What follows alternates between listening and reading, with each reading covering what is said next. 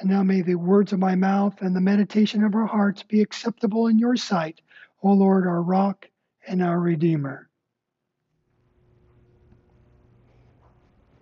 For the Thanksgiving Day Chapel Talk, I wanted to share with you a clip from a movie that I saw recently. The name of the movie is Babette's Feast. Maybe you heard of it.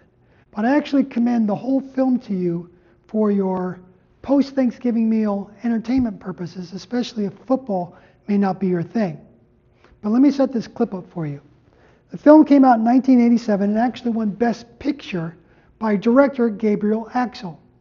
It's based on a book by Danish author Isaac Dinesen, which is a pen name for Karen Blixen. But the plot revolves around two sisters, Martina and Philippa. And the interesting thing about their names is that they are named after Martin Luther and Philip Melanchthon. Although you will probably notice, as I did, that it doesn't seem like this is about Lutherans, the sisters, nor the community from which they come. But interestingly enough, these sisters have a father who is the fearless leader of this austere Protestant sect in the northern shores of Denmark. Well, the father dies, and little by little, the townspeople begin to get on each other's nerves, despite the efforts on the daughter's part to continue the father's spiritual legacy. Petty grievances resurface, and they drift a good distance from the heartfelt Christian charity and piety that they once so cheerfully practiced. Their joy was gone, not anywhere to be found within the drab, colorless lifestyle that they lived. Enter Babette. Babette was introduced to the sisters by a mutual friend who said that Babette needed political asylum from a war-torn France. Now, unbeknownst to anyone in this stern sect, anyone in the community, Babette was a renowned cook. Matter of fact, she was the head chef of a very prestigious Parisian restaurant. Now, out of gratitude for the sisters taking Babette in, and for all the townspeople, Babette wants to cook a real French meal, she says. A French meal meaning an exquisite 7-course dinner with delectable delicacies artistically arrayed on every plate. The best meats, wines, champagnes, desserts, and imported cheeses. It's so good, as a matter of fact, as all the supplies arrive and she starts to cook away, the townspeople think this is overindulgent. This is too sensual for their sensibilities. And they make a pact among themselves to not say anything about how good the food is once they do sit down and start enjoying it, because they don't want to overindulge. Remember, they're very austere and they shun the creature comforts. But a plot twist occurs when an unexpected guest arrives who is a general that knew one of the sisters in former years. Now, he's not aware of this pact to not say anything. So along about the 4th course of the meal, this general is so overwhelmed, he's actually transformed by this meal that's elevating him to a spiritual level.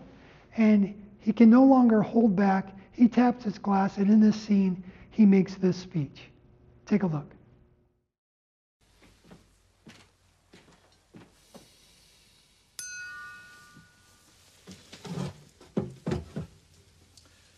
Barmhärtighet och sannhet mötas. Rättvisa och fröjd ska kyssa varandra. Människan tror i sin svaghet och sin kortsynthet att hon måste göra sitt val här i livet. Och fruktar den risk hon därvid löper. Vi känner fruktan. Men nej, vårt val är utan betydelse. Den tid kommer då våra ögon öppnas och vi omsider inser att nåden är utan ände. Vi ska blott vänta i tillit och mottaga i tacksamhet. Nåden ställer inga villkor. Och se, allt som vi har valt blev oss givet. Allt vad vi har avstått från blir oss beviljat. Ja, vi får också det tillbaka som vi har kastat bort. Barmhärtighet och sannhet mötas. Rättvisa och fröjd ska kyssa varann.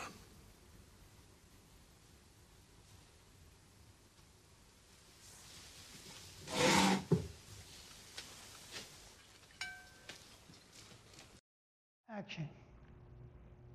Did you notice the quote from our psalm today? At the beginning of the general's toast, he quotes Psalm 85, verse 10.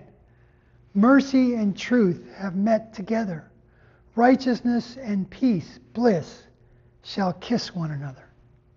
The general is the least religious person at the meal, and he stands up and prophesies from Scripture. But it turns out it was not only for the general that this rich feast became a spiritual experience, it proved truly redemptive for the townspeople as well. What was so petty, yet so difficult to forgive between the hard-hearted townsfolk, suddenly began to melt away in the saturated goodness of that fine French feast. One man confesses how he wronged his brother years ago, and the brother responds, "I deserved it for all the wrong I did you, my friend." Love is rekindled between spouses who had grown resentful and distant. The whole mealtime experience, far from plunging this austere community into shameful gluttony, became the meal table they never wanted to push themselves away from. It ends with them joyously joining hands and spontaneously singing a robust hymn together. Babette had truly blessed them both bodily and spiritually. There was no need to divorce the two. Her culinary talent and generous heart proved downright redemptive and enlivening. I hope you can see the connections here. Not just the obvious one with a Thanksgiving feast of several mouth-watering courses, but I hope you see the connection with Christ. In Christ, truly we see the conjoining of God's mercy and truth, righteousness and peace, forgiveness and redemption, body and spirit, even a meal and salvation when we consider what the Lord's Supper is and what he so graciously gives out of himself there to all those he welcomes to his table. Yet this precious mealtime with the Lord himself, which sustains us until he comes again, is still only a prelude to a heavenly banquet for all peoples, a foretaste of the glorious feast to come. So enjoy your meal at home today with those you love, and remember who it is, according to his mercy and truth, that grants you all you need to support this body. He gives you your taste buds and stirs your merry heart. He continually supports life here on earth and eternal life in the perfect world to come. Amen.